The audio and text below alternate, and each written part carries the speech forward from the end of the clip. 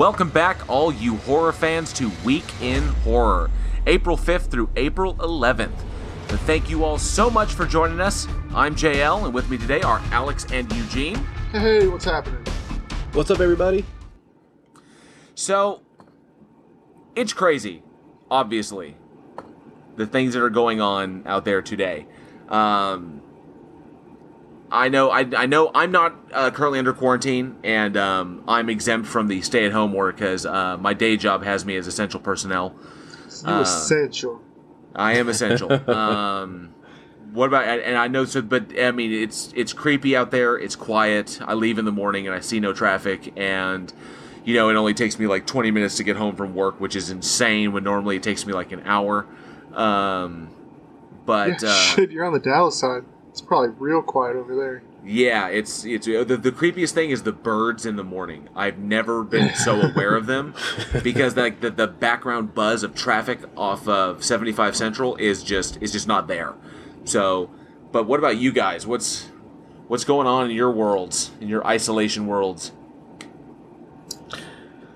It's been luckily I'm able since you looked at me. Luckily I'm able to work from home, but with like cut hours and everything like that. I mean, this is definitely it's hit me and definitely my girlfriend pretty hard financially, kind of thing. Because you got people getting laid off here and there, and both her and I work in the entertainment industry, and so with the entertainment industry taking a hit, you can't, people who work in concerts, you can't pay people who work in concerts if there are no concerts, kind of thing. So it's definitely been difficult, financially. But, we're going to power through. I'm able to work a little bit and stuff like that. And you know what? It gives more time to work on the podcast. This is true. It's excellent. See, I'm kind of on the opposite end of things with school being out and the kids and everything, being home. And my line of work, I work as a handyman, and so I would go into people's houses, and now people just don't want me in their house, obviously, and I don't want to go into their houses. I do a lot of work for older people, so it's like, you don't want to be messing these people up, so a lot of my work has moved to just outside work, which is fine, because I get to work outside and stuff, but, it cuts a lot of my stuff out, plus having to deal with the kids, these fucking kids. No, but having the kids home too, and so it's like it's like almost more work than not being in quarantine, because I've got to focus a lot more on what's going on, and then you got everybody making dishes all day and laundry all day. It's just you don't realize how much time those kids spend in school. How into like that routine you get, and then having to just completely adjust to something completely different it's been kind of crazy. But, I mean, like, I have a positive outlook on the whole thing. I kind of have to. My mom, my sister, and my fiance all work in the health industry. And so I'm constantly worrying about all them. And so, yeah, I don't know. It's been kind of crazy. But it also, I mean, it's kind of nice that everybody's kind of starting to band together now. Everybody's like, okay, let's follow the rules. And you got people out there kind of looking out for each other. So it's insane. This is nuts. This is something that's going to go down in history. Another thing in our lives that goes down in history. It's crazy out there. Well, I mean, it's not really crazy out there, but I mean, we don't know how far it's going to go. We do know, I know here in Texas, they just shut down the borders to the other states, so the state is effectively quarantined. They had state troopers all over the place. We had a person who was supposed to be coming into Texas from Mississippi to move into our apartment complex. They were traveling. They had rented from out of state, and they were coming in, and they hit the border to Texas, and state troopers turned them around. They said that they couldn't let from that way. They wouldn't let them in. So they actually had to. I think I don't know if they're rescheduling or they just had to flat cancel it. It's weird, but yeah, it's we nice. got that. Yeah, we got that going on, and Governor Abbott finally issued a full-on stay-at-home order for the state of Texas. Took him forever. He dragged his feet, but I mean, he followed suit as well. Yeah, basically, he taught. Collin County toddles after Dallas is pretty much how it goes. But the one thing I think we can focus on here at Week in Horror is we focus on the listeners, and we ensure we do our best to make the best show that we can. and entertain y'all and maybe inform a little bit. Especially you filmmakers who I know y'all have time to listen to the show, and which we greatly appreciate it. Absolutely. And everyone's continued support. I find myself thanking the listeners so much. I'm like blasting it out on social media and everything, but it just keeps coming back that we wouldn't be able to do this without our listeners. And if we didn't have an audience, we'd just be sitting here, talking to ourselves, which I do that throughout quarantine so far. So yeah, we might as well go to IHOP and drink coffee and do that, like a bunch of really sad nerds. But IHOP is closed, bro. But they're all closed now, so. So yeah, so it's pretty much this. This is where we're at. So in these, I like to try to focus on the positive and say that we're like Alex is right. There are examples of people banding together, finally really taking this seriously, finally trying to lock this down before things get way too extreme. I know California is currently using drones to ensure people don't violate quarantine, don't go out on the streets, and that. Some other governor says that they're anybody they catch out they'll be prosecuting, so they'll arrest and prosecute on site for people who violate quarantine orders. So, hopefully this thing will resolve itself, or we'll get it resolved. Who knows? But as long as we're all stuck inside, we can listen to podcasts and try and have a good time. All right, here's my piece real quick. We care about our listeners. We care about everybody. I mean, most people. There's some shitty people, like, but we care about most people that are listening to this podcast. And we want you guys to be safe, so stay inside, wash your fucking hands, stop touching shit, 6 feet apart, follow it, get it done, because I don't need fucking the National Guard marching down my fucking street. So if everybody could just do us a favor, stay home. We've got some backlog shit you can listen to. Do your part. There's people out there that are still saying, like, this isn't a big deal, and because those people are saying that, they're estimating 240,000 people are going to be dead in the United States. So, like, let's not be one of those people. Yeah. We'd like you to come back and listen. Send us emails. Yeah, definitely. Interact with us. Let us know that you're okay. We're spending a lot of time at home, too. I know that some people out there, it's driving them crazy and everything like that. Now is a time to catch up on things that you've always said you didn't have enough time. When you're like, oh, well, I don't have enough time to watch that series or to watch that movie that everybody keeps recommending or anything like that. Well, it's like, now you got time. And then just throw a podcast listen in between those horror films you're catching up on. Self-care. Go back to your horror roots. Exactly. Rewatch the ones you love and then watch some new ones out there. You got horror movies that are coming out all the time. There's so many, it's impossible to watch them all. But you know what? You can talk to us, talk to your friends, and find out, the ones that you want to see, and then go out and watch them.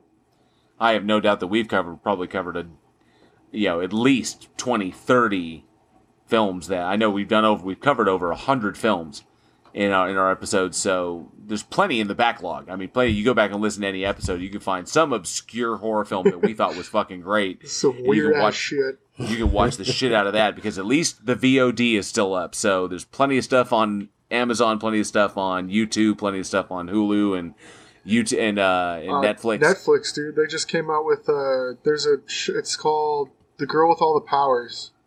I started watching that. That's really good. And then The Platform. I just started watching that too. That's good.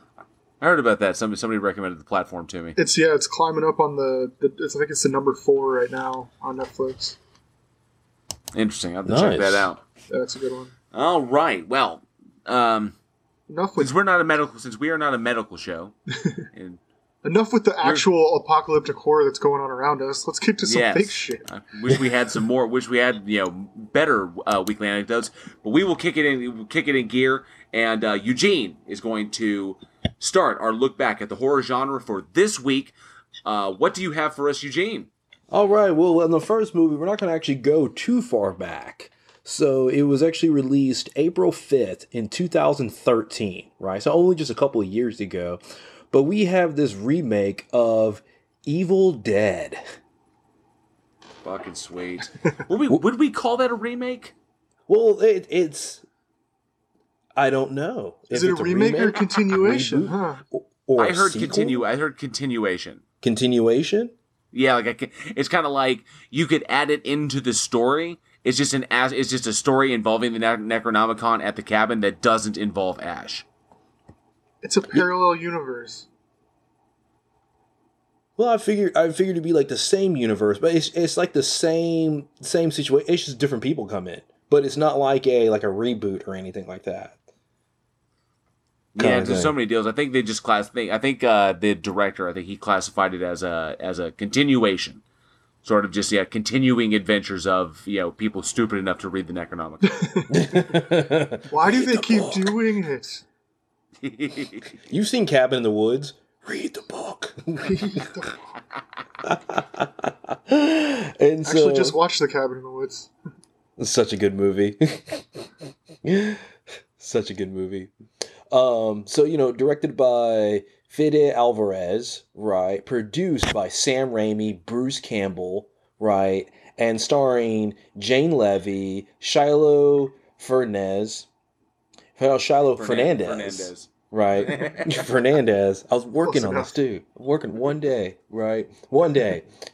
And Lou Taylor Pucci? Poochie? All right. Poochie. Poochie? Oh, one of these days we're going to have a guest on and he'd be like, yeah, you talked about my movie and you butchered my name. You're just going to hear doo-doo. Well, guys, it was nice knowing y'all. I wish y'all the best of luck.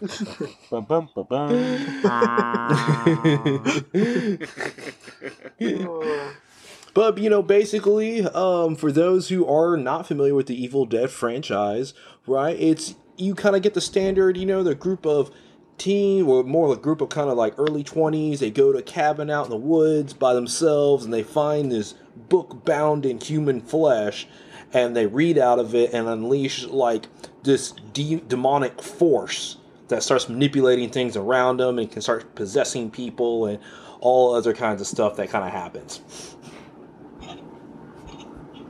Like I said, continuing adventures of people stupid enough to read the fucking Necronomicon. That's really what it comes down to. Speaking of which, for those who don't know, our giveaway is currently going on. A Necronomicon stash box is one of the prizes in our big giveaway. It's super Check dope. it out. Check it out on our social media for the reveal of it. But anyway, sorry, that was a side note. No, that's fine. And when you get it in the mail, make sure you read from it. Right. Or don't. I mean, we could use a new movie, so. Now, I got to admit, this. I was torn before when I heard that when they had announced it that they were going back after this one.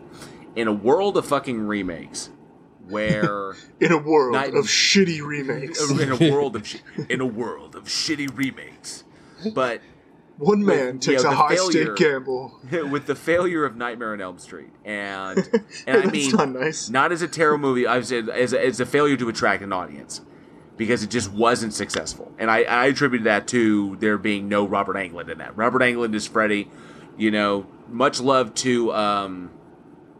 I can't even remember his name. That guy. It'll come to me in a second, but much love to him for his work. I know he played Rorschach. He was in RoboCop, shit like this, but it just wasn't Robert Englund. And then of course, Nightmare, and then Friday the 13th, that reboot really did just it made money, but it just didn't continue anything because it didn't make enough money to justify it. And it's pretty crazy for a Friday the 13th movie to not make enough money to justify a sequel because that's what they're all about. But that's what happens when you do things like change Jason's backstory and stuff like that. So key elements, they remake it, they try to update it or make it their own, and it just doesn't pass. But so yeah, I was a little, what's the word? There was some trepidation going into this when they announced. It was a bit weary. Yes, I mean the thing that kept me on was the fact that the original team was producing it. Sam Raimi, Bruce Campbell, and Rob Tapert were all behind the film, and plus Alvarez, they just talked him up, and he has a vision. We watched his short film that proved that he really does have a grasp at capturing, or basically I would say creating a scene. Mm-hmm. But the fact that the original guys were on, all of them were on, they all wrote, they all signed off on it. And I was like, okay, that makes it. But man, this was a gamble. It was definitely a gamble, and you take something so like iconic like Evil Dead, and you're like, we're gonna do it again. It's like that meme that's going around, like, I'll fucking do it again. Like, and they fucking went for it. And I mean, like you said, you had your trepidations. I was a bit weary going into the whole thing too. But then you get through the first scene, and you're like, oh yeah, no, this is gonna be good. And yeah, I watched that. And that I was jaw on the floor, jaw on the floor after I saw that shit. It was gonna be like it. You were looking at it. It was like watching the original movie. It was just a different story. And it was like, wait. This it looked almost exactly the same. They played that camera work and everything. I was like, holy shit, they did it. And then it sucks you in for the whole movie. So they, like you said, they took a gamble on this one, but it paid off. It's you got a world of shitty remakes. People run out of stuff to do and they try to knock out shit remakes, but then, you get stuff like this and it kind of brings hopes. It's kind of like, Nick Cage, a whole bunch of and then you get some gold ones. If you take enough movies, you're eventually going to land a solid one. Right. Oh, yeah. You get enough remakes, you churn up enough remakes, eventually you're going to find a director and, who believes in the product, in the IP, and wants to do something really amazing with it and has a really distinct vision that the original creators all believe in. And I think with that kind of support behind him, he knew he could go carte blanche. And it's like I said, it's always a gamble going after a remake because, what's the other one that was all My Bloody Valentine 3D? Yeah. Mm-hmm. Okay, remake of My Bloody Valentine, and it fucking struck gold. And because he's a minor, get it? Go to sleep.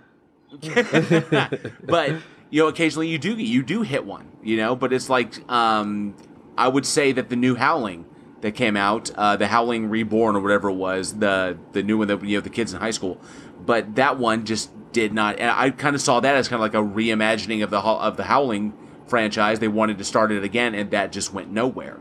Didn't work. So, yeah, most of the time it doesn't work, but occasionally you hit gold, and it's so ballsy going after it because you could literally nail in the coffin a franchise with a bad remake because we haven't seen it. We haven't seen hide nor hair of Nightmare on Elm Street. We haven't seen anything out of Friday the 13th. Now that they're even past the rights disputes, but no one is talking about a new Jason film. Okay, no one is talking about more Howling. No one is talking about any of this stuff, but Evil Dead, awesome remake. Then we get obviously so good. Then we get the TV show Ash vs. Evil Dead, which is fucking amazing. That was great. Okay, and now we have Bruce Campbell wanting, basically not really super endorsing, but excited about someone else picking up the role, and maybe not playing Ash, but continuing the story with another character or something of that nature. So we don't know. So there could be something to it, but it's always such a high stakes gamble because you can put the entire future of a franchise on the line. Talking about remakes, one that I'm still on the fence about was Pet Sematary. Oh, I was so unimpressed. I really was. Okay, so it was okay. It was my main issue was they flipped the kid. It was the girl instead of the boy this time. Yeah, in my eyes, that damaged it. The dad it was really hard to believe him as Doc. Like, I can't even remember the actor's name, but I've seen him in a lot of stuff, and I don't think I've ever liked him in anything. Well, he was the T-9000, where the fuck he was what was it, in Genesis? Yeah, with Emilia Clarke. He played John Connor in that. Yeah, exactly. Mm-hmm. But he was only human for like 5 minutes. And then he became a machine, which is perfect because he has the personality to fit a machine. Exactly. That was like the hardest part. And then and then you got what's his face as Judd. I thought I love John Lithgow. No, he's awesome. It's just that I thought that Lithgow was doing his best to do a Fred Gwynn impersonation. And I'm sorry, Chief, you're no Fred Gwynn. No, yeah, because Judd from the original was brilliant. Oh yeah. Mm-hmm. He set like the ambiance for the whole movie. And I see, mean, yeah, go ahead. And see, this is what makes remakes such a gamble, is because when you have a brand new movie, a new original movie with all original characters, we get the film and we just assume, okay, this is how the director meant it to be, whether it's good or bad. The director meant this character to be like a certain way, and that's the way it is, right? Kind of thing. That's the way it is. But when you take something that's already established, people already have that preconceived notion on what it should be. Because like even listening as we're talking about Pet Sematary, it's like, oh well, you know what? I'm already thinking of this while I'm watching the new movie. Kind of thing. Yeah, you've already got. If you have something that's really good a long time ago, it's really hard to keep up because you've got that expectation. Yeah, you got that comparison because it's like, okay, we're expecting, right, stuff like this to happen, and all this other kind of stuff. We're expecting characters to act this way. We're expecting, it's like the Demonites, I forgot what they're called. Deadites. The Deadites, right, the Deadites. We're expecting the Deadites to be a certain way. We're expecting scenes to be a certain way. And the thing is, if you copy it verbatim, then it's like, well, why does your remake exist if you just copy it verbatim? Oh yeah, all the camp, all the funny. Jackie Earle Haley, that was his fucking name.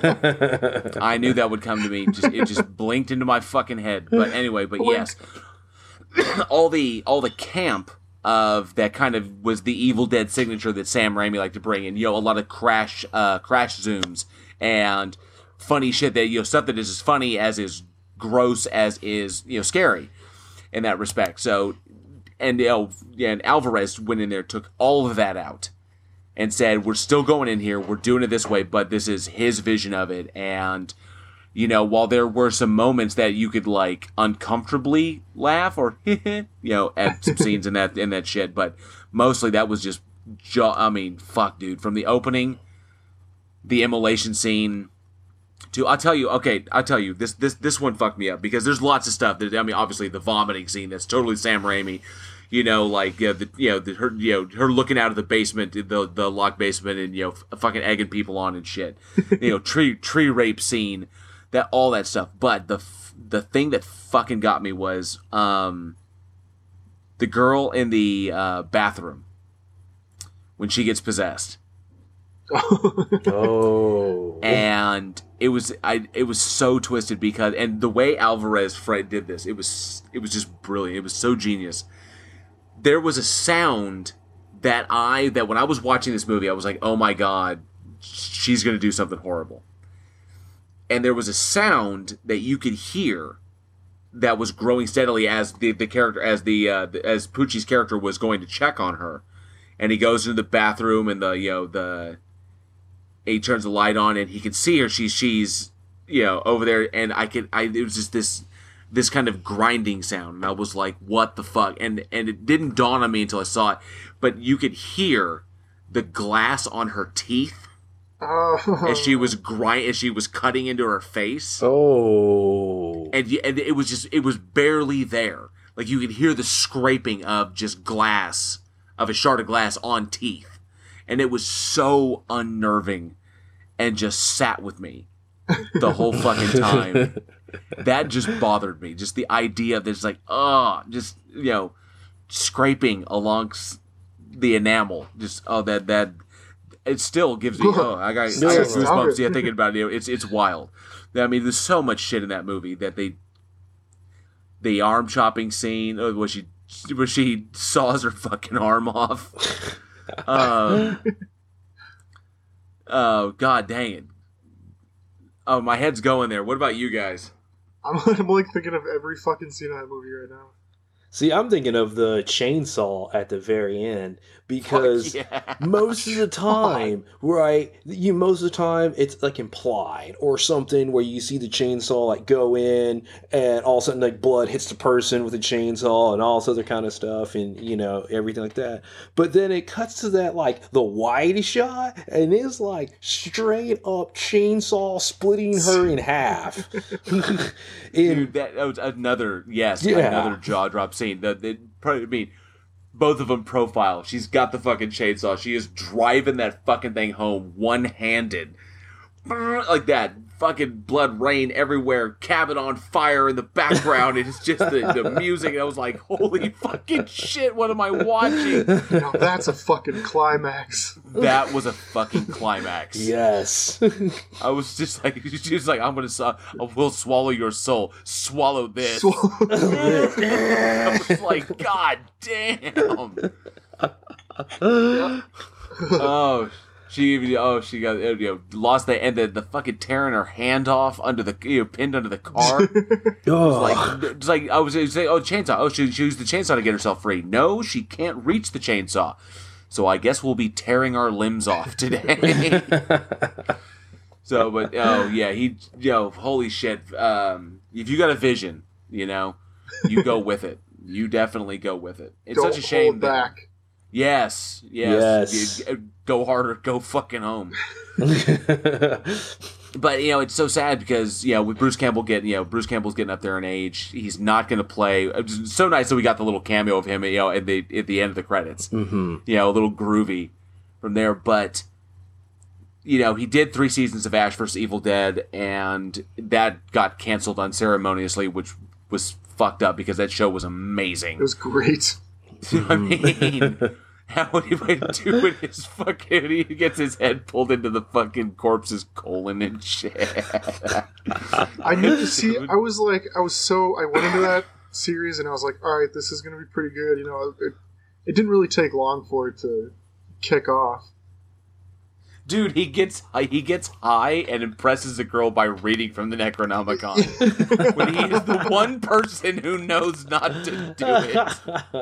And then shit goes south, and he wonders why. Because that is fucking Ash Campbell.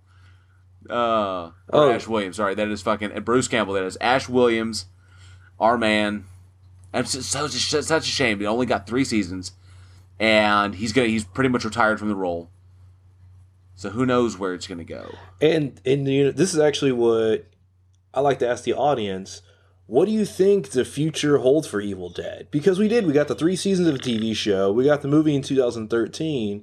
And, we may not get Bruce Campbell as in the role of Ash, but maybe he could be there to help the cast somebody else. And maybe Sam Raimi still from a producer's standpoint.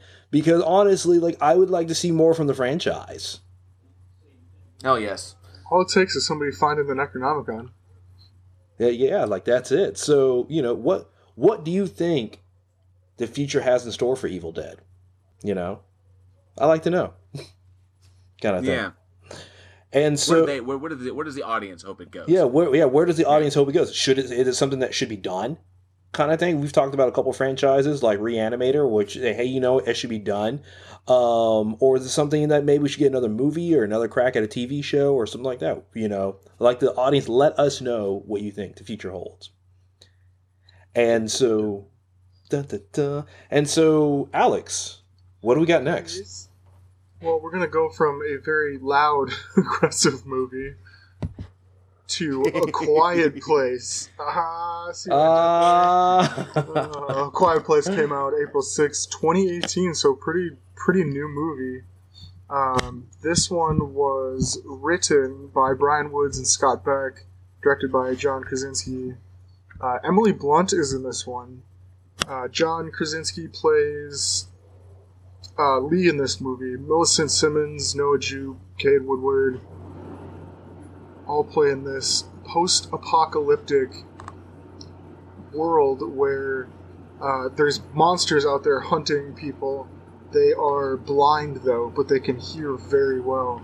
So this family has to live in absolute silence in order to survive, and it follows them through a clusterfuck of situations starting from the very beginning, and follows all the way to the end where, I don't know about you guys, but about 3/4 of the way through the movie I started getting irritated with that little girl.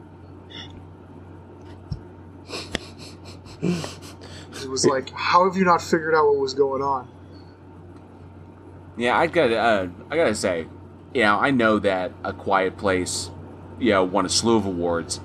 It blew people's minds like that, but I unfortunately am not one of the ones. It was not a terrible film. It was not. the problem that I had with it was after the film was over, and I started thinking about it. And this film, A Quiet Place, despite its visual appeal, despite really decent action, some heartbreaking deaths and like that, it was a good monster movie. I think it fell prey to what happened to Us, to Jordan Peele's Us, and that it wasn't so much hype, whereas Us, I think, was affected by the overhype. The problem I ran into, I can imagine, they kind of painted themselves into this corner, and they wanted to do things in the script that looked visually appealing, that made for great visual sets, and would just make for good filmmaking. But unfortunately, when you have the story that you have, it didn't really mesh. And I'm talking about the massive plot holes all throughout this movie, that the second I started thinking about it, I've only seen the movie once, and I'm only going to see it once. I don't know if I'm going to... I'm going to see A Quiet Place 2, just, so I know the continuation of the story, and plus I'm a huge Cillian Murphy fan. But I think I feel that this was mainstream horror. This was a horror movie made for the I would say the casual film goer. Ooh, see a scary movie, and it was a horror film. You got monsters like eating people and they can't fight them, and then crazy shit like giving birth in a bathtub, and you can't scream and you got to keep the baby quiet. There's a monster outside the door. I get that, but I think they painted themselves into a corner with this one. It was really sharp, but only on the surface. I can agree with a lot of that. Yeah, I can agree with some of it, because you're talking about, obviously it has super high production value, and it's the type of horror film, you're right, for the mainstream, because, it got Academy Award recognition, which Academies, they don't like horror films. They do not. They just don't at all. So, it was able to get in there. I got more intrigued in the world itself, because I've always been a fan of like a post-apocalyptic films and stuff like that, like after shit hits the fan. And so I got really interested in the world that was going on there. And that was the thing that really kind of like held my attention and kind of keep me going. But in terms of the story with these particular people, there are definitely some issues that can come up. Eugene's watching The Road and like, I'm so hard. I love it, bro. Hang on, I can only become so erect. I think my take on this movie was, it was bold. They went somewhere that not a whole lot of films have gone, with the whole having to be, it's a very, very quiet movie. There's not a whole ton of dialogue. They do use like sign language and stuff in it, which is cool. And then, well, that was really, really smart, because Krasinski wanted an actress who was deaf. He didn't want an actress pretending to be deaf. He wanted a legitimate actress who was deaf, who knew ASL, and the entire cast and much of the crew learned ASL, and she had a translator on site, so that there was that. The attention to detail was very good. The layout of the house, how they designed the basement setup, how they designed the safe room, the shots of the cinematography around the waterfall, the acting, the relationship between the father and the kids and the mother and the kids, and you could just, that the dichotomy was palpable. So many strong hits. Yeah. I guess, okay, so I watched this movie recently, actually, and I watched it with the wife, and she made some good points. But, like, okay, so they have the sign language, and that's how they kind of, I'm assuming that's how they survived so long, because they are, like, half the time, like you said, they designed all this stuff. It was all really done well. Like, they were obviously surviving, but then they would do some stupid-ass shit that was, like, okay, it's either, like, you've got this down or you don't. Like, the kid. Like, he knows better. Then he puts the fucking batteries in that spaceship, and it's like, oh, no. Like, you knew better. Yeah. And then everybody, I think that's what got me, was that scene, actually. That whole bridge scene was because it was, like, you knew it was going to happen. The thing went down. Now you know what's going to happen next, and it's like the family's just standing there being quiet. They have to watch because if they make a fucking noise, like they're dead too. So they had to sit there. And I was like, okay, see, like they're going to go really deep into the story, you know. But see, that was the thing that got me was that the thing that got me is that death felt very plot. Yes. It was like, we need to do this to establish this, and you want to avoid doing open narration at the beginning of your horror film, because that's usually a death sentence. Okay, having like old man talking about the way the world was, and this is what happened, and everything went to shit. That when you open with narration like that, you automatically clash your film into a much lower area of respect as far as critics go. Okay, so you want to open with action, you want to open strong, you want to display this, and in a movie with barely any dialogue whatsoever, you have to be able to sell that on the emotive alone. So your actors have got to be able to sell that to the screen without uttering a word. But it felt very plot, which unfortunately may be the trade-off. It's like, we need something big, we need something visceral, we need to really engage, and we'll kill them. But that's what teaches us about the monsters and like this. So it feels very, hey, the plot needs the boy to. The only reason the kid was there was to die. Okay, so it seemed a little lazy on that respect, or maybe the only way they could do it, which is fortunately they're bound by the script to be able to do this, bound by the concept. And they was like, oh, dang, it's the only way we can do it. It continuously painting themselves into corners is the thing that got me to the point that the story wasn't coherent at some points. The whole waterfall scenario. Why not live near the waterfall? That was exactly what I was just thinking. Oh yeah, exactly, kind of thing. If that's going to be an issue, and the thing is when you talk about coherent storytelling, right? And cohesive was the word I was looking cohesive, for. right? Cohesive storytelling. You have to be able to answer the questions that the audience are going to bring up. When you think of the most tight scripts that you have ever seen, right? It seems like they think of everything, because you're like, oh, would I do this? Oh, well, then the movie's like, no, this is why you wouldn't do this, or this is why you should do this, or this is something like that. And the characters are smart, right? And usually you have a villain that's smart, and it's very well thought out. It's a tight script. It is.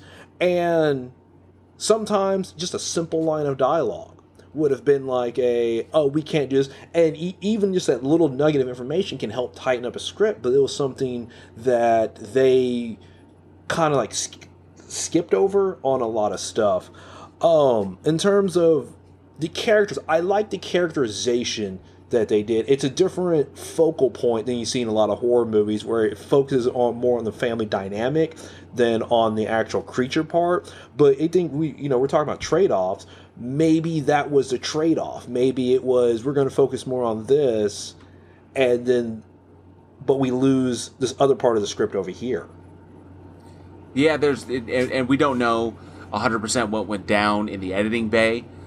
We don't know what was left on the cutting room floor, because everyone always overshoots.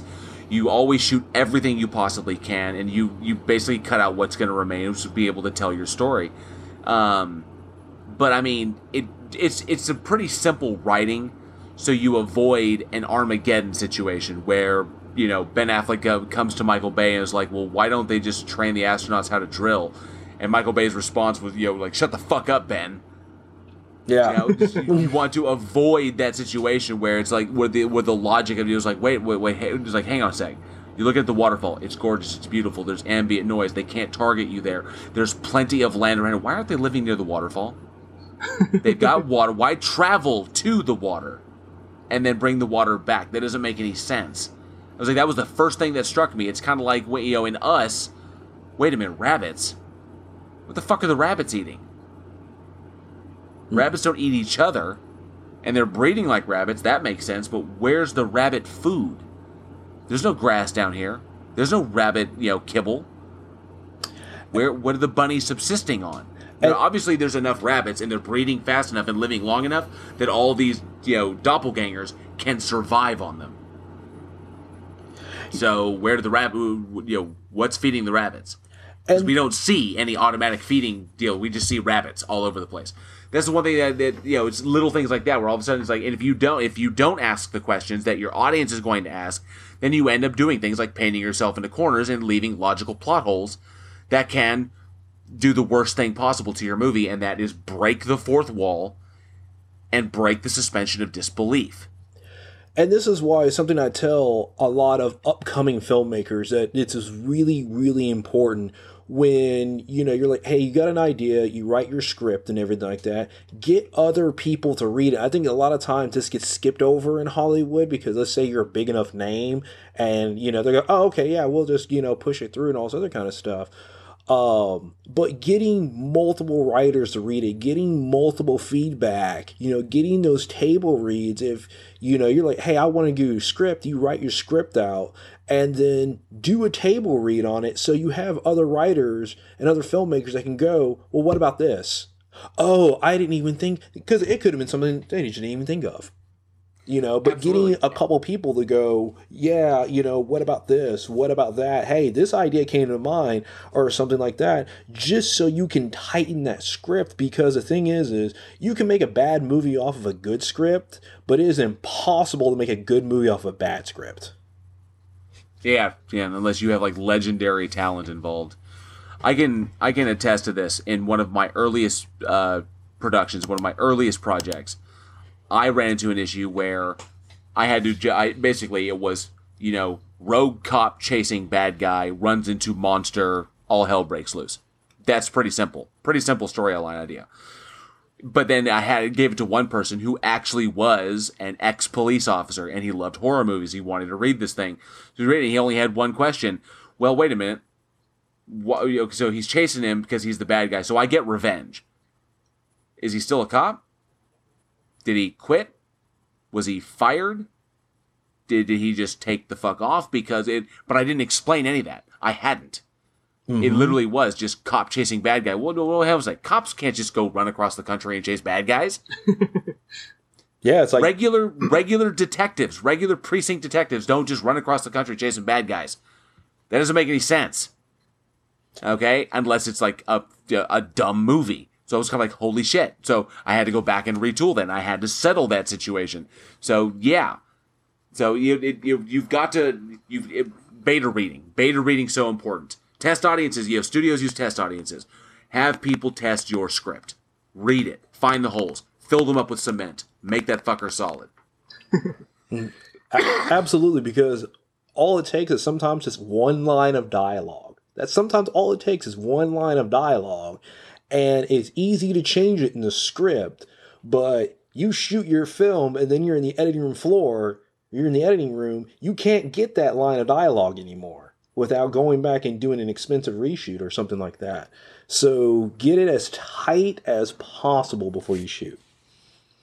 Fuck that. You know what studios do, and you pick it out every time, because I know I pick it out, is when the camera is off of the character who's supposed to have a line, and they need to insert a line to like seal up a plot hole.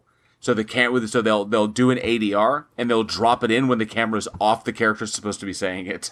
And 9 out of 10 times you catch it. I have gotten so good at people like, wait a minute, that was an added line, that was an ADR. That's an ADR. It's like, oh, I see. The ADRs for the characters are usually when the camera's not on the character saying them, or when we're doing like an establishing shot, they'll drop the line in. Just to clarify something like this or to seal up a plot hole. I was like, oh, I get it. So as long as there's something else going on, we can always drop in the line. We can always drop in the line to seal up our plot holes. A quick ADR session, boom, knock it out, throw it in the movie. You're all set. But like you said, it's like throwing Flex Seal on a movie. Exactly. It always bugs me because no matter how good of a fucking actor you are, you're usually doing ADR towards the end of a production. Okay. You've shot the movie, you're off set, you fucking wrapped, you've been to the party, you've done the cocaine, you've moved the fuck on. Then you get called like 2 or 3 months later, we have to do some ADR. So you're either sitting in your house or you come out to the studio, you're standing in the sound booth, you're trying to resurrect a character that you've already put to bed, and it's always slightly off. Just a little off. Yeah. Yeah. Well, I don't know. And with this movie, there's some holes, but I think the sequel, it looks like from the trailers, they're gonna seal up a lot of the like prequel stuff, I guess. Just from the trailers, it looks like it kind of shows like the beginning of the whole thing and how it all started, and then it kind of continues from where they left off. So I mean, there's plenty of room to fill any holes that they had, And like you said, it was very, plot, but maybe that's setting up the second one, and the second one's going to be more in depth than the first one was. It might answer your questions. I don't know. I'm looking forward to the sequel. I enjoyed this film. I don't know about you guys. I want to know if our audience is looking forward to the sequel, though. How many people have seen it, and if they, was it smart to go for the sequel? I'm looking forward to the sequel, to dive into a little bit more of what happened and just get a little bit more in the story. So I'm looking forward to it. I'm interested about, the monster's origin. Dive more into that.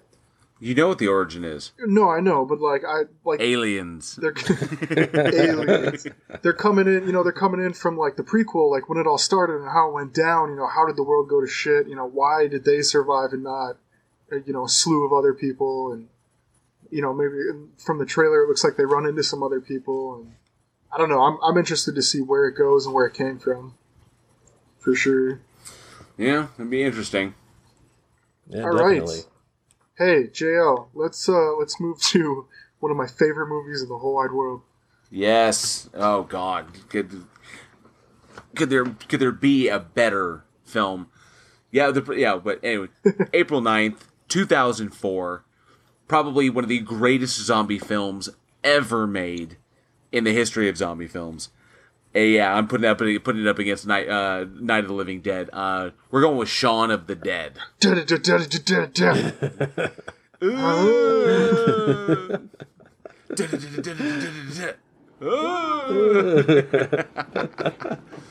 God, I fucking love this movie. Yes. Yeah. The movie, it's amazing. And the thing is you have a film that hits on every single note, and even the timing of when this film came out, because it's around Dawn of the Dead and 28 Days Later, that time frame, and this drops right in the middle, so you get the serious fast zombies that scare the shit out of you in Dawn of the Dead. Then the very next month you get to laugh about it. This was the beauty of how I believe Zack Snyder's Dawn of the Dead was able to open up the door for our filmmakers here. But Shaun of the Dead, just to break it down, Shaun of the Dead was directed by Edgar Wright and written by Edgar Wright and Simon Pegg, who have been longtime collaborators, and starring Simon Pegg, Kate Ashfield, Lucy Davis, Nick Frost, Dylan Moran, Bill Nighy, and Penelope Wilton. So, but a fantastic fucking movie. I doubt anybody has not seen it, but we'll give a quick breakdown. There might be some young people, young audience members that have not seen it.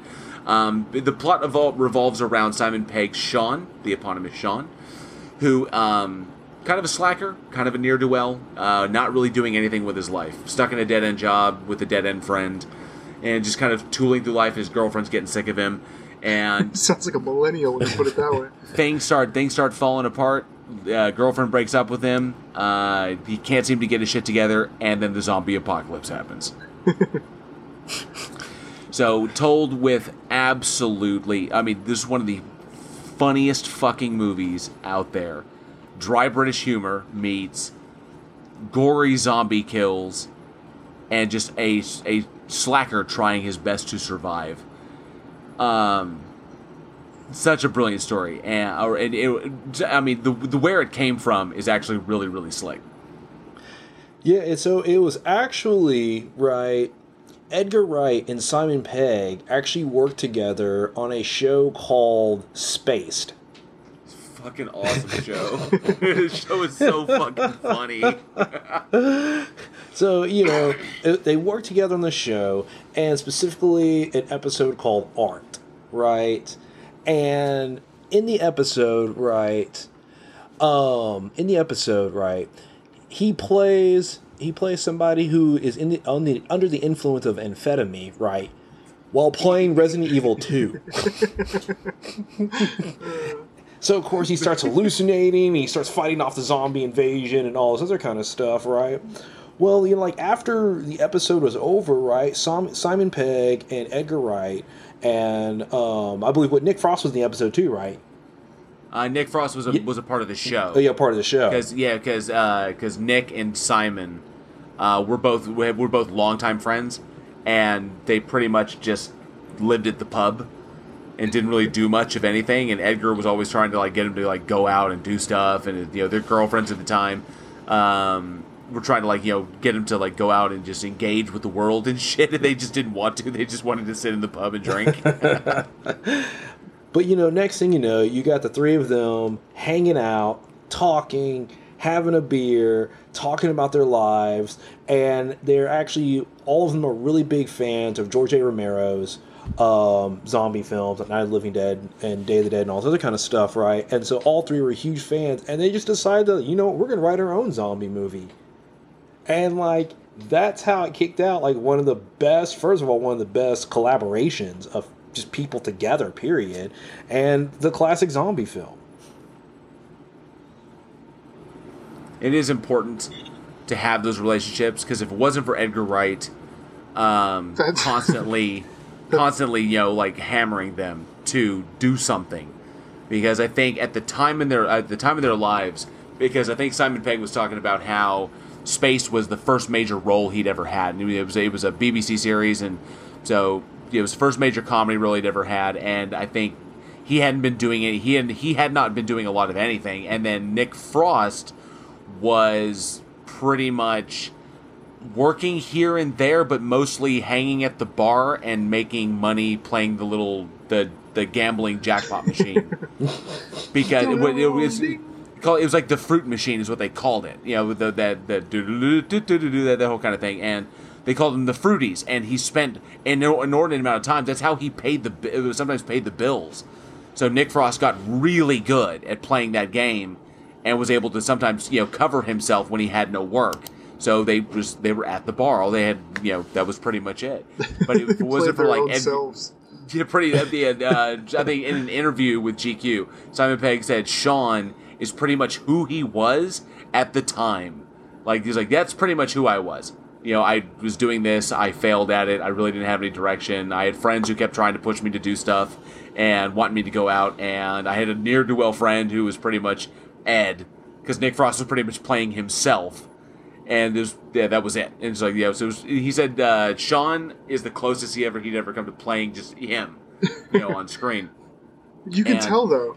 Like, and also, like, between Simon Pegg and Nick Frost and all their movies, like Hot Fuzz and The World's End, and that Simon Pegg-Edgar Wright relationship, you can see it in all their films, but I think that's why their movies are so good. There's no tension.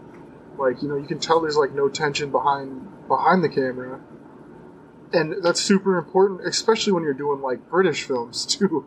Because they can get really fucking weird, but, like, when you get into stuff like that, if people are clashing behind the scenes, it's not going to be great. There's so many movies that failed, and they should have been great that weren't because you had issues. And I know we were talking about, like, Pet Sematary, and I was just talking to somebody about how, like, the book didn't really quite... I guess, no, what were we talking about? There was an issue between director and writer. Oh, we were talking about no, that was in Children of the Corn. Yeah, that's right. We're talking about Children of the Corn. You had complications between the studio, Stephen King, who wrote the original screenplay, and Goldsmith, who wrote the or did the rewrites. It's kind of what he kind of rewrote Stephen King shit. And there was consternation there, and that consternation bled into the production itself. That seemed to happen with a few Stephen King movies. But yeah. But yeah, you can tell when that happens, though. Something's supposed to go one way, and you can tell where they're going. But then, like, you get Shaun of the Dead, which is like, it's kind of a spoof. It's a comic movie, but the chemistry on scene, and you can tell through production, just made this one of the absolute best films ever. Like, it's just they played off each other so well. They give them a chance to cast all their friends. Yeah, you got Edgar Wright and Simon Pegg and Nick Frost having been friends for decades. and just coming up in the industry together. Edgar as a director and writer, and Sean as an actor, and Nick as an actor. And then, of course, they're friends with individuals like Martin Freeman, who went on to huge things. Was Bilbo Baggins in The Hobbit, and God, I loved his turn in Cargo. God, he was so fucking good in that movie. Oh, Jesus. But he was great. But and then you get to cast all your buddies. So every day is like going to go and hang out with your friends.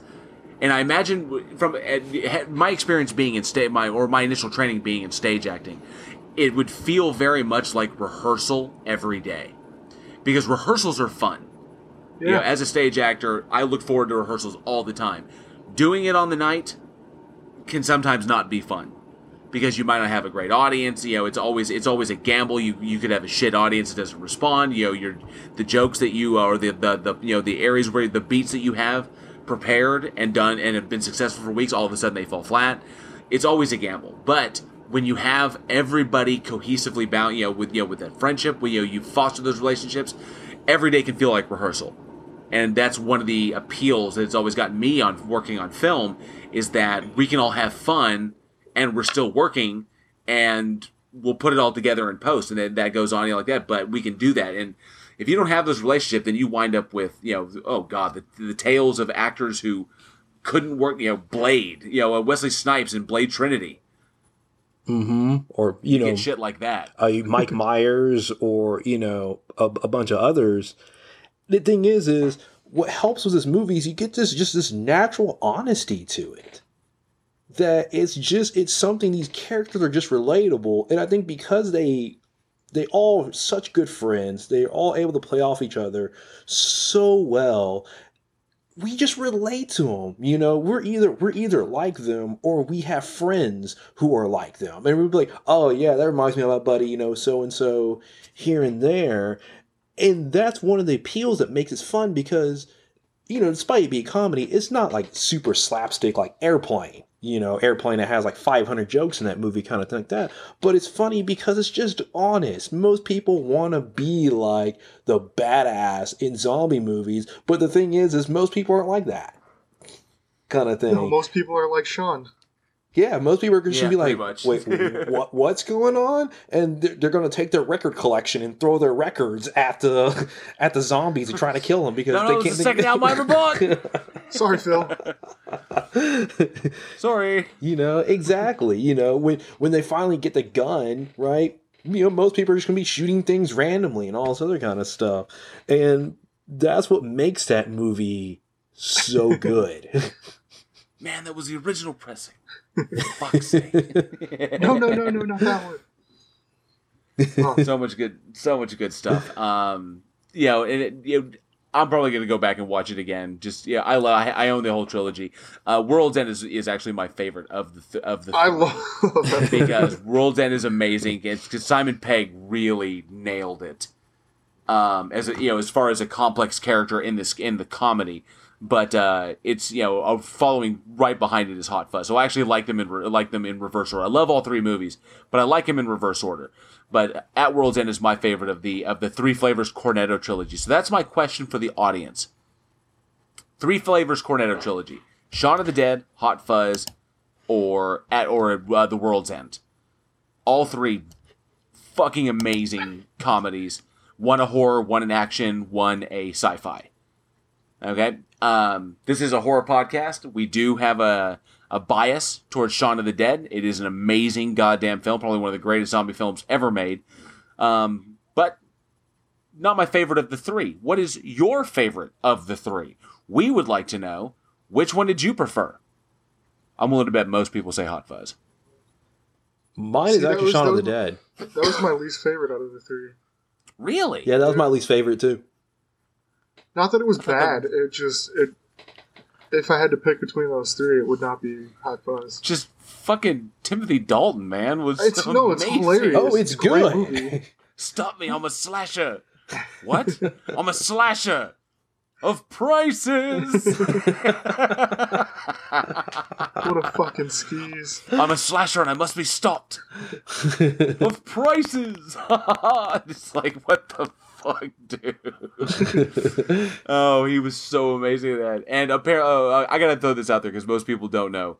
Apparently, if you remember the scene when Simon Pegg as Nick Angel is interrogating everybody at the supermarket, and Simon Skinner, Timothy Dalton's character, is sitting in the chair, and as he's going through all the evidence like that, and when Simon Pegg goes to reveal, is like, if a wound you sustained on your leg this very morning, and he like pulls his pants legs up to reveal that, to where he got cut on the glass, but obviously there's no wound there.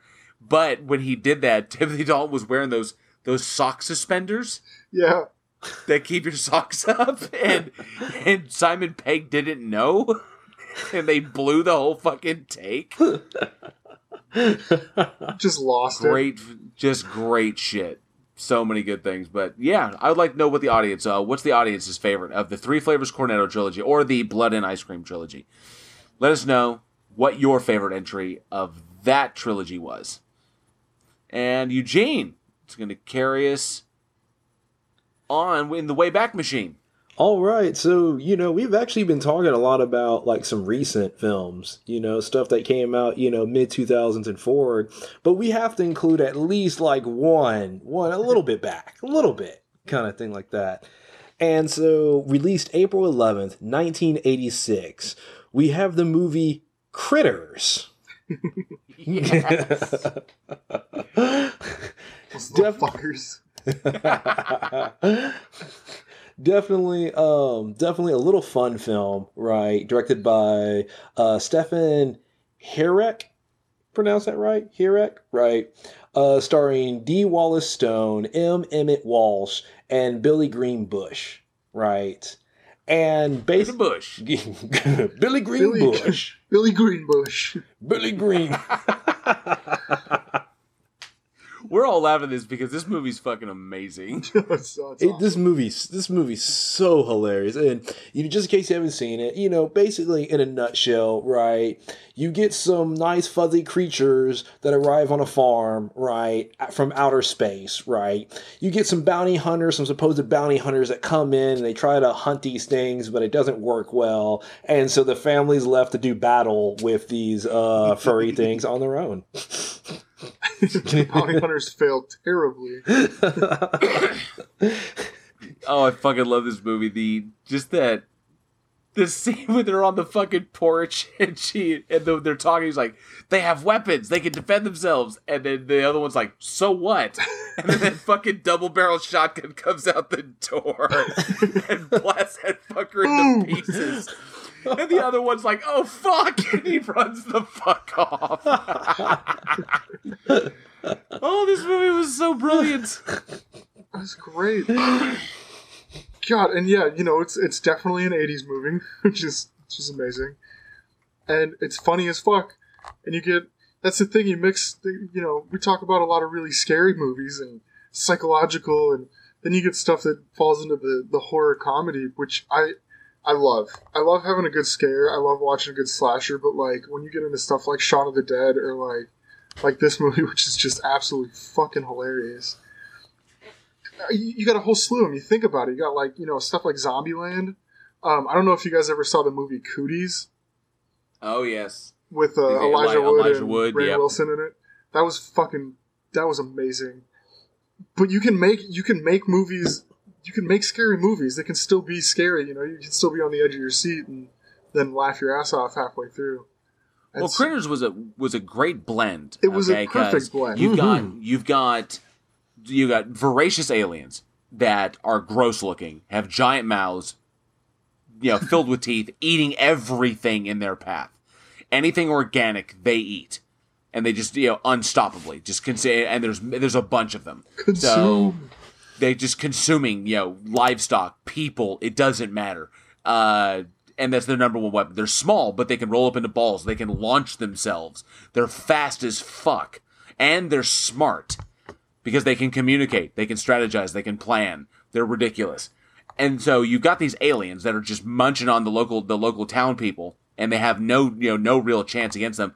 But then you throw in some of the best comedy I've seen, the bounty hunters with the fish out of water comedy. The bounty hunter's like, what the fuck is this planet and shit like that. Just did that shit. The guy Charlie, who became a mainstay of the series, okay, as the comic relief, his relationship with Billy Bush's character, and so you have the right, and that's the right balance, I think, is what's necessary. And somewhere in that line, I've only written, in my writing career, I've only written one comedy. I mostly do horror, psychological horror and shit like that. So there's a balance there that I'm not, too familiar with as to where do you do 60-30, do 70, 60-40, 70-30. I don't know. It's a mystery to me. It's a mystery. Jinkies. I don't have a clue. No, they really did. And I mean, like, for being like a late 80s film, I love 80s films. They're like, I think that's probably like my favorite era, just because it was like, it could have been so bad, but it was so good. It's one of those, when you talk about like writing comedies and stuff like that, writing comedy might be the hardest genre to write, because you don't know if it's going to work until you get to editing.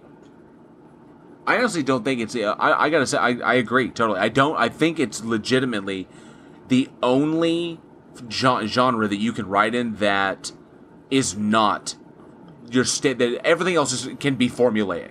You can do formulaic horror, you can do formulaic romance, formulaic action. All of these there are standard formulas for this. I don't believe comedy has a standard formula. It really doesn't, because there's so many different types. Because you can have like the endearing rom-com kind of thing, which is completely different than, say, the movie, I mentioned earlier, the movie Airplane, which was one of my favorite movies, which is the exact opposite kind of thing. And the comedy, and then you have, we talk about Shaun of the Dead, which is a totally different style of comedy, but they all work kind of thing. That's what makes comedy hard. And even, with horror film, we've watched a lot of horror films, and they'll have like a funny moment, like, oh, it was funny the way that girl was killed, or, oh man, we talked about the leprechaun have like a one-liner or something like that, and then kind of go off kind of thing. But those are just like a little moment here and there, just sprinkled throughout. But an actual decent horror comedy where we're gonna do horror elements and make you laugh throughout the film, that is hard to do. Very, very. Finding that unique balance where you could do it where, everything is dark, and then you have your bad guy throwing in one-liners, or you have the one character who doesn't take anything seriously, or in some manner but it's such a tightrope. And I don't envy anybody who plays on that on a regular basis, because that is some difficult shit to write. And trying to I could write horror all day long, but if I tried to make my monster movie a horror comedy, I would fall fucking flat. It would look ridiculous, And when you have something this well balanced, it's so easy for everybody to have fun working on the shoot. And you could tell that was, I think this was one of the big things that set apart Critters from Gremlins, because I think everybody pretty much believed that Critters, which came out after Gremlins, that Critters was a rip off of Gremlins, when in actuality the script for Critters was done years before Gremlins was ever conceived. It just took forever to get it produced. I think with the success of Gremlins, that kicked Critters into high gear and said, oh wait, we can't be successful with little monsters running around. But Gremlins, while it had its moments, was considerably darker and more, considerably darker and pretty much more violent than Critters was, which is impressive. And you can't tell that everybody on that set is having fun all the time. But in Critters, I believe you could. I saw Dee Wallace having the time of her life. Billy Bush rocking it. Charlie, the guy who played Charlie, Lord, I can't remember his name, but that dude I'm willing to bet most of his shit was probably ad lib or improv. His natural delivery, and then of course the bounty hunters reacting to everything or not reacting to everything going on around them, shit like that. And it seemed like everybody was just having fun, and that's rule number one on a movie set. Yeah, you gotta have fun. Oh, Otherwise definitely. it's gonna suck. When you're like, when you're working with the cast and the crew and everybody's getting along and everybody believes in the script and everybody's going with it, it's like filmmaking could be one of the best things ever because, as filmmakers, you get on sets where the producer and director are arguing, or the director and DP are arguing, and they're arguing with the writer, or cast members aren't getting along, and it can make filmmaking like just a bad experience, and you're just like, oh, I don't want to go, I don't want to deal with these people, and especially when you start losing faith in the film, and you're just like, okay, I think this film's gonna suck, but we still have 3 more weeks of shooting, and it can drag on and be real arduous, versus when it's like, we're talking with Shaun of the Dead, it's like you're going to work with your best buddies, right? You're being directed by one of your best friends, y'all love the script, you're having fun. And that's what makes Critters work, because it's like, we're having fun, we can't wait, we would like to shoot another 3 weeks just to shoot stuff, but eventually you shoot everything you need, kind of thing. And you can feel that off the screen. The same thing, we're gonna say same thing with Shaun of the Dead. The fostering those relationships, having having those open lines of communication, bouncing ideas off of each other instead of competing for ideas. Where where everybody is as equally involved, from the talent to from above the line to below the line. It's very, very important, and you can see this all over Critters, which is why I think it's still. I mean, you don't see any more Gremlins films. There was Gremlins and Gremlins 2: The New Batch. And the New Batch, they tried to inject a shit ton more comedy. But it still didn't run. Okay? But you've had Critters. Critters 2, Critters 3, Leonardo DiCaprio's first movie. Critters 4, Critters in Space. Okay? which actually Critters in Space wasn't a bad film. It actually wasn't. I was shocked. It had some decent shit in there. And then they went. There was 4 in the franchise, and then all of a sudden we have a resurgence. We got a Critters television show that aired on Sci-Fi, and then a new one that's airing on Shudder. Or maybe I got this reversed. One was on Sci-Fi, one is on Shudder, and I think the one on Shudder is a continuation of the storyline after Critters 3. So there's continuity there. Mm-hmm. And that's how you establish a franchise: people working together, people having fun, people enjoying themselves. You turn it into a fucking slog, you better be a goddamn genius. You better be fucking Kubrick. Okay? Yeah, you better be able to produce that good. 127 fucking takes. It's like, goddamn, dude, really? But I mean, I guess if it works, but I say always have fun. Fun, you're making a fucking movie. Right.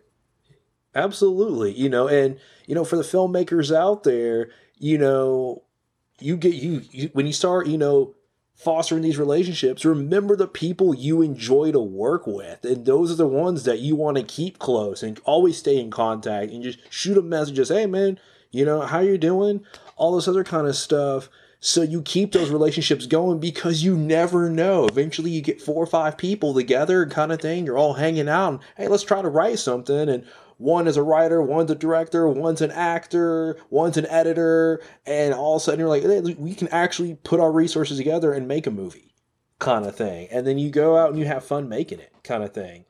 But, we've actually talked about a little bit between the difference between Critters and Gremlins, So, actually, you know what? I like to ask the audience, which series do you actually like better? Do you like Critters or do you like Gremlins better? What about Critters versus the Langoliers? Oh, we had this discussion. The Langoliers are cosmic entities. They devour time. The Critters don't have a chance because the Critters exist within a reality. They're bound to that reality. The Critters can't hurt the Langoliers, but the Langoliers can hurt. Just fucking love that story, okay? You just like you're rolling things with mouths going after each other. Yes. I'm actually kind of curious because you could consider the original Gremlins as kind of a horror movie. There was some scary stuff in there. Yeah, especially as a kid watching it, for sure. I mean, there was some wacky. I mean that. When she throws the one in the blender, that's pretty gnarly.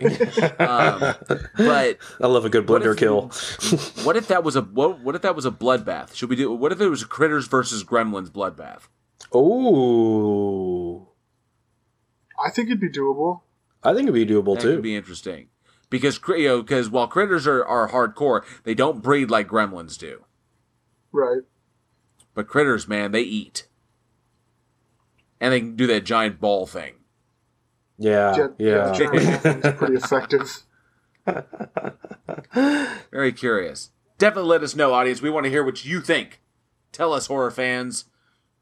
What would you like to... who do you think would win? Send your info to weekendhorror@gmail.com. Please send us some emails. Yes, please. We're just home, alone during this quarantine. Alex desperately needs someone to write to him. He's very lonely. Sitting at his computer, waiting for my call to begin the next episode. I'm so lonely. He needs a friend. Contact us at weekendhorror@gmail.com. Insert personal phone number here. Please just call me. You won't be sorry you did. Whoa. Whoa. First 5 minutes are free. Jared flicks on his webcam. All right. So we actually got one movie left. Alex, what we're going to end on? We do. And before... I'm fucking sorry. I just saw fucking Alex like goddamn Mad Max. Befriend me! Some It just popped in my fucking head. Witness me! I'm sorry. Go ahead, Alex, man. We got one more. Let's knock it out. We do. I want to throw something in there. I forgot to throw in the anecdote that just popped in my head, though. I just watched the first couple episodes of the new American Horror Story, 1984. Oh, the slasher one, yeah. Dude, it's great.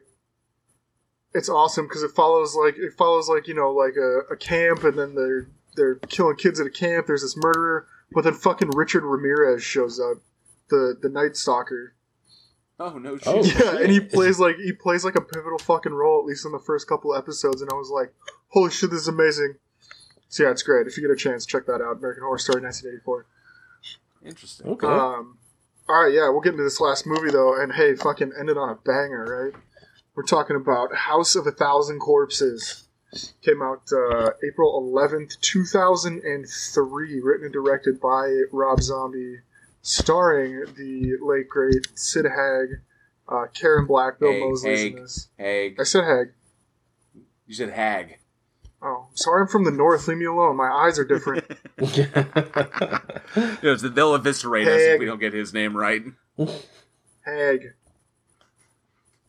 I said it right. Hey, fuck you. We're just covering ourselves, right? We can butcher a lot of people's names. Listen, I say bag and pillow and milk, so give me a break. Where did I leave off? Kara Black. There's so many freaking awesome people in this. And obviously Sherry Moon as Baby.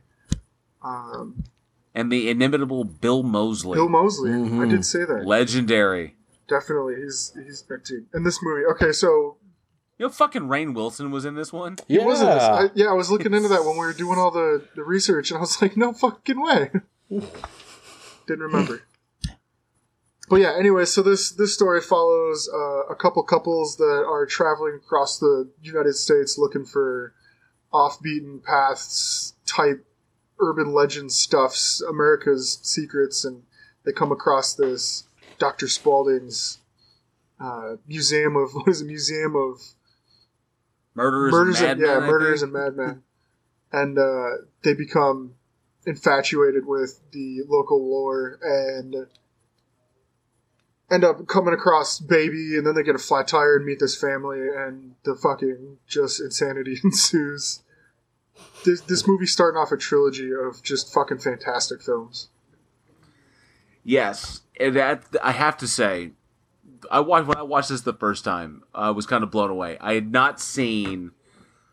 I've seen from Fulci's work, Italian zombie movies, German horror, German expressionist horror, American Hammer horror from the '60s, and I had yet, when I first saw this film, I had yet to see a film that was this kind of aesthetic.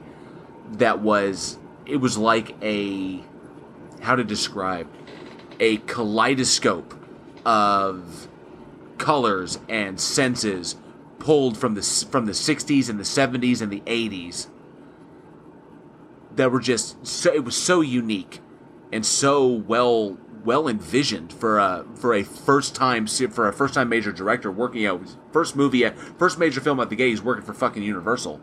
Yeah. And I think honestly that Universal didn't know what they were getting a hold of, because Zombie himself, I think, was ahead of his time as far as the vision he had for what horror was, and that which was scary, because so many things you don't see normally all by themselves. His color palettes, the extremity of his color palettes, when he moves from normal lighting to the weird, I would say a kaleidoscope of lighting effects that go through each room in the house had its own kind of feel. Whether it was Otis's room, or it was Baby's room, or it was the dining room, okay, or underneath the basement where she meets Dr. Satan and Papa Firefly. So many elements that he was able to bring together seamlessly into this incredibly unique horror aesthetic. And his past is such a mystery. Who knows where it comes from? But, it was striking, obviously. It got me. I remember when this came out and, like, how hyped up it was and how people were so blown away by it. Because this came out when I was 13. I didn't end up seeing it until I was probably 17 or 18. But I remember when it first came out, people were just like, holy shit. And that's when I watched it. There's scenes, like you say, there's scenes in that movie, they stick in my mind because of the way that they were shot, or the colors that they used, or like just the overall feel. I'll remember specific scenes in that movie forever because it was so different. Oh god, it was like a haunted house. Yeah, exactly. Yeah. Moving from section to section with different shit that you would encounter. It was that kind of experience, but added in your classic 70s surrealism with 80s commercialism, with some camp and some satire. Just damn, he hit many cylinders and he hit them all. Absolutely, it's not very often in horror where you get what feels like a truly original vision.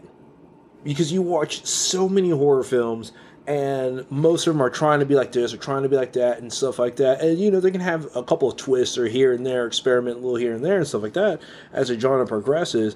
But when you get something that's so unique from it, from its art direction to its cinematography to its editing, which it plays on your preconceived notion of horror films. And I think that's where you get some of those hints of brilliantness, right? Where it's this, we're gonna take you on a ride that you've never been on before, and we're gonna surprise you in ways you've never been surprised before, and you're gonna love it. Like that's kind of how the film feels. And I know we've talked about this scene several times, and even we were meeting about it earlier. We were talking about it. The scene in the barn, right, with the gun and that long hold. It's unnecessarily long hold. After the sheriff gets capped and Walton Goggins is being held at gunpoint, and you got the open shed and the girls' bodies are all in there.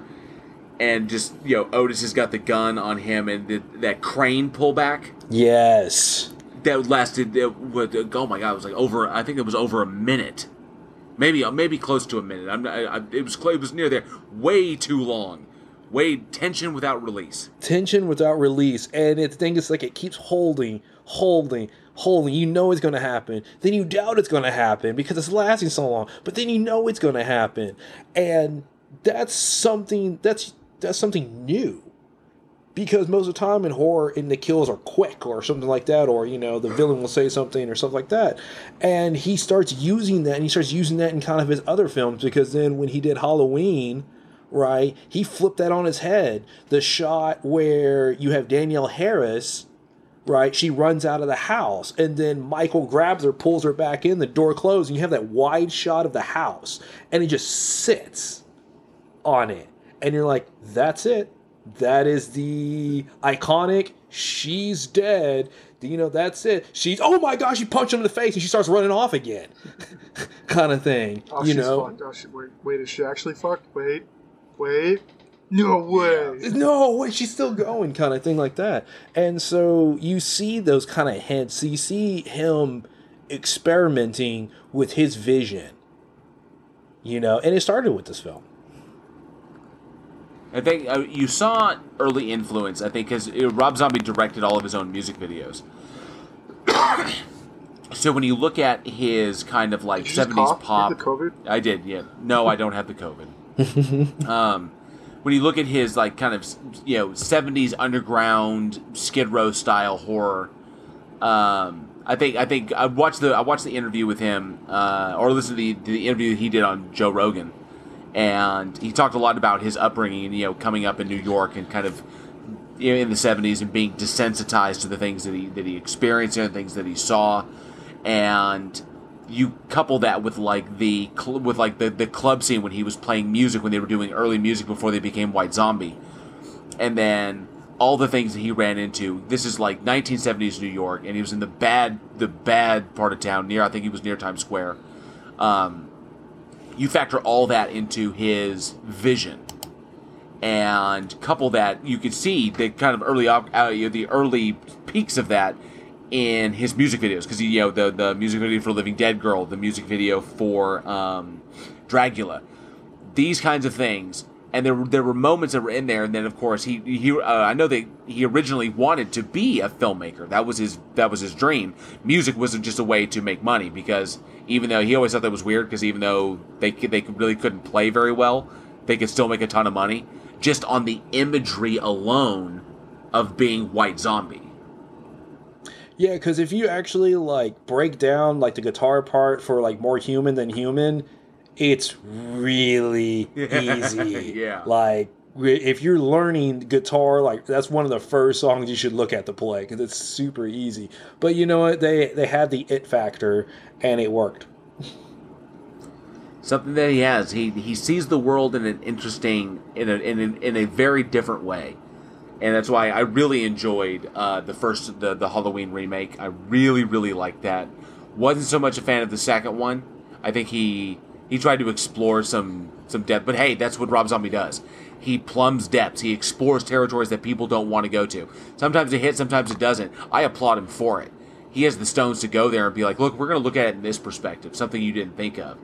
And when I'm watching a horror movie, sure, I want to be entertained. I want to see the protagonist fight back. I want to see people get fucked up, and I want to see craziness ensue. But when you start dropping in the very subtle hint that violence seeps in. Violence spreads like cancer. It moves from perpetrator to victim to the next victim and the next victim. How it erodes the bonds that we have. And not quick, but just slowly but surely tears us down, breaks us down. And it's systemic. You don't want to think about the systemic nature of violence within society and how it's eroding the very thing that binds us together as individual, or it binds together as a civilization, and it's just eroding the bedrock of what we are. But there it is, and he puts that right in your face in Halloween 2. That was brutal, which I think made that film all the more just kind of gut churning, because you realize that you're watching something, you're getting off on this, you're enjoying it. But that's just, like I said, his brilliance. We saw it in House of 1000, Devil's Rejects. Fucking amazing. Mm-hmm.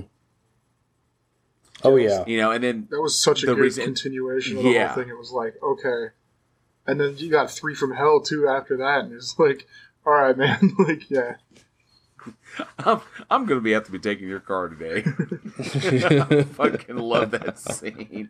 God, hey, but that's a question for the audience. What's your favorite Rob Zombie film? You've got the House of 1000, Devil's Rejects, 3 from Hell, obviously. We talked about Halloween 2. One of my personal favorites was Lords of Salem with Sherry Moon. Mm-hmm. I liked that movie. I know he had his hands in Slither. He did the zombie horror picture. He did some work on Super too. We talked about that earlier. El Super Beasto was his animated picture. Yeah. And so, yeah, that's a question for the audience. What's your favorite Rob Zombie film? He's got such a unique spread and a unique film style. It's kind of hard to pick one specific movie, but I mean, coming down to it, I think mine was Devil's Rejects. I liked Lords of Salem, but I think Devil's Rejects was my all-time favorite zombie film. I was going to say Devil's Rejects also. I'm also going to say Devil's Rejects. It was so close with 31. 31 was great too, yeah. Mm-hmm. 31 was so good, and it was just near because Richard Brake is such a phenomenal character actor. You don't get to, yeah. I mean, he was in Mandy. He was awesome in Mandy. He was in Doom. He's done so much shit. He's such an entertaining. He's such a visually arresting character actor. And I love just the way what he brings, the energy he brings. He's always on point. He was fucking brutal as shit in 31. And so, horror movies are they're as good as their villains. And it was close, but Devil's Rejects, I mean, Bill Moseley as Otis, Sid Haig as Captain Spaulding, and then, of course, Sherry as Baby Firefly. You can't top that. Yeah, I think Sherry Moon, man. That was a movie that cemented those characters. Like House of a Thousand Corpses is good. It's okay, and it was like it's like one of complete story. And then when Devil's Rejects came out, these characters went from great characters in the movie to iconic characters in horror in general. Absolutely. All right, hey, JL, we got a birthday this week. Yes, we do. Pretty We good have one birthday this week, and I'm so happy that we get to finally talk about him. We're going to wish happy birthday April 8th, 1954. The man, the myth, the legend himself. Happy birthday to Kane Hodder. This guy. This fucking guy. He's terrorized so many people on screen already. I've been such a fan of Kane Hodder since Friday Part 7 is where, obviously we got to know him because we've talked about it before on the podcast that Kane Hodder was the man who gave Jason his voice and portrayed him in a way that nobody before in 6 fucking films, nobody had thought of portraying him in this way. And he brought that to that role, which is, I think is why he got to play Jason 4 times in Part 8, Part 9, and Jason X. Fucking Jason X. This, the dude. I got to meet him. I got to start with this story. I got to meet him at Texas Frightmare Weekend. I got him to choke me out. To put those fucking cassava melon hands around my neck and choke me out. It's fucking cool. I almost passed out. The dude is enormous. It was a very sexual experience. when I told him my love for his work and what he brought to the Friday series. And how 7 was one of my favorites, like that. And I definitely nerd boyed out. I fangirled. I totally fangirled. And this dude looked me right in the eye and was like, "Dude, you're fucked up." And I was like, and he did not say it jokingly. He was like, "Wow, dude, you're fucked up." I was like, that was a compliment. That was a serious compliment. I will take that compliment. That's high praise. Yeah. So I will take that from Kane Hodder, but yeah, I've been a giant fan of his. Did you guys know that he was almost cast to be Freddy Krueger? I didn't know that. I feel like he'd be too big for that. I always picture Freddy as like a skinny, scrawny piece of shit. Well, it's good, because it went to Robert Englund, and that's what he sold it as. But originally, apparently, when Kane was young, he was basically he got started in stunts. And just doing stunt work. That was it. And during an interview, he offered to show off a fire stunt to the interviewer. He's like, "You want to see how I do this? You want to check it out? I'll do it for you." And it apparently went horribly wrong and left him with 2nd and 3rd degree burns over most of his upper body. Ooh. And that was like really early in his career. And it was that scarring that almost got him the role of Freddy Krueger. Oh, wow. Makes sense. Yeah. The director looks at him and is like, "You'd be a good Freddy Krueger with all those fucking burns on your body." You look fucked up. Let's do it this way. Let's try this. This guy, though, I mean, obviously, playing in the Friday the 13th movies. There's a movie that I came across that I did not know he was in, which is called Victor Crowley. It looks like an indie film it looks like Dark Sky. Dark Sky did this one.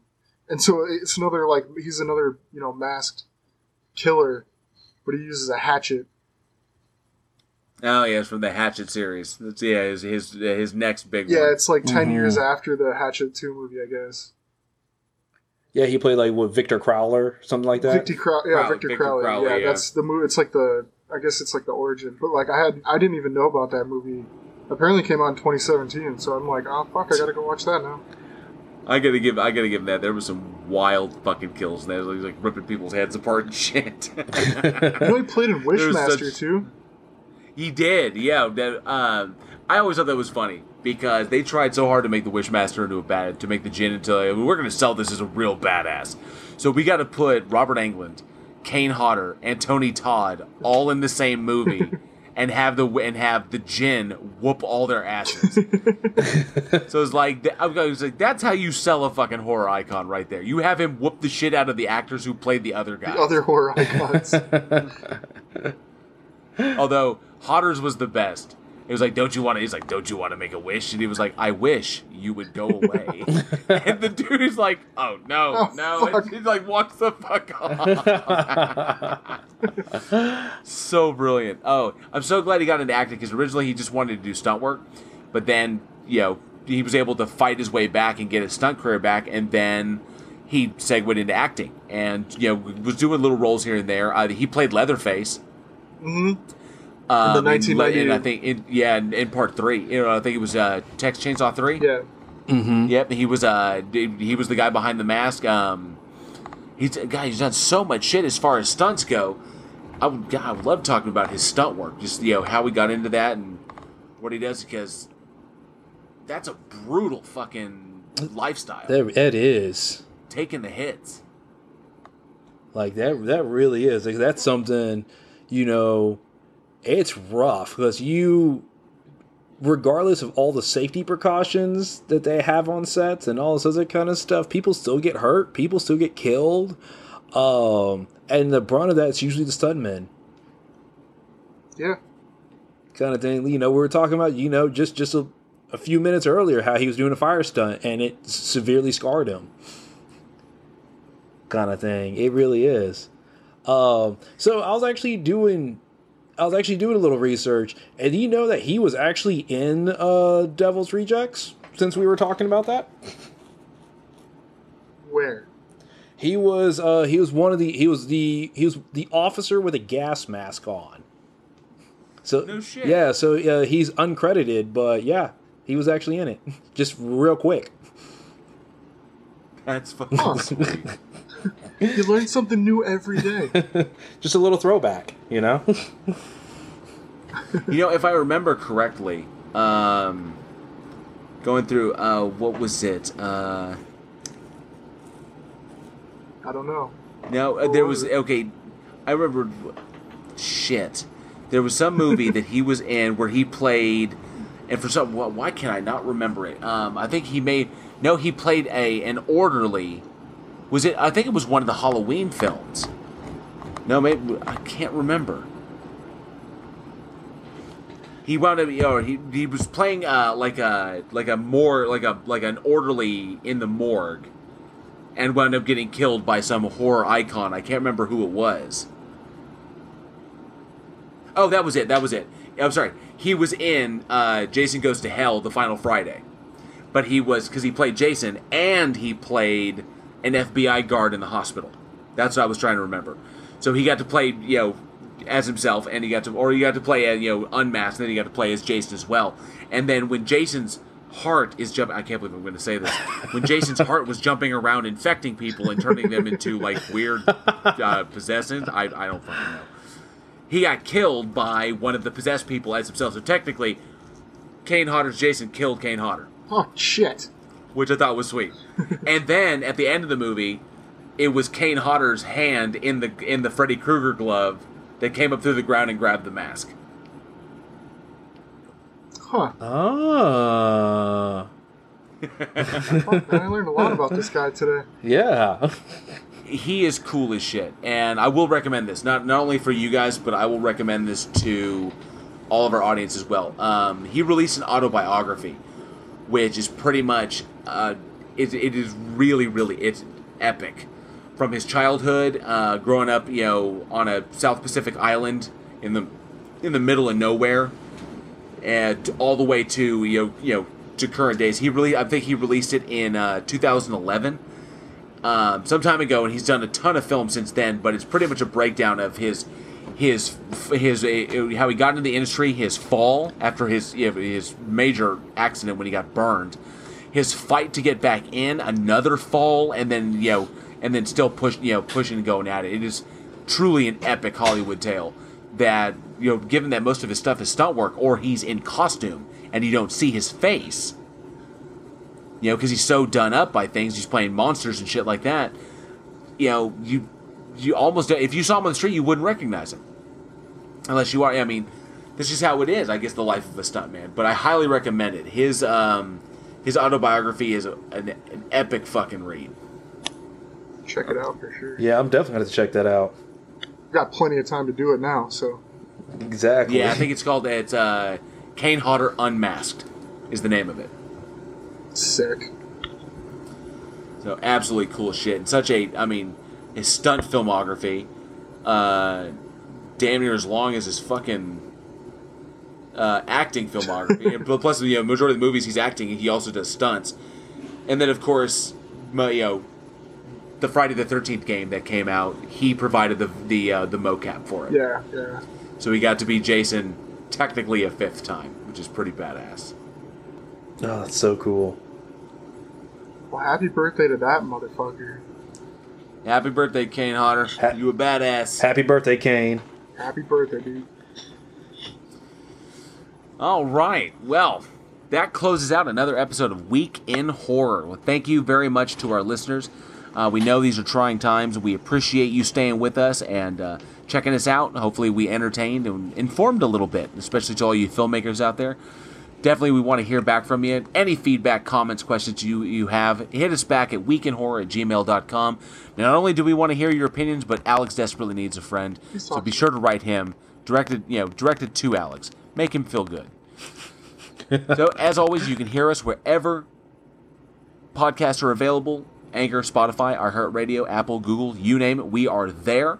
If you really, really, really like what we do, especially in these trying times, feel free to check out our Patreon, patreon.com/weekinhorror, where you can get content early.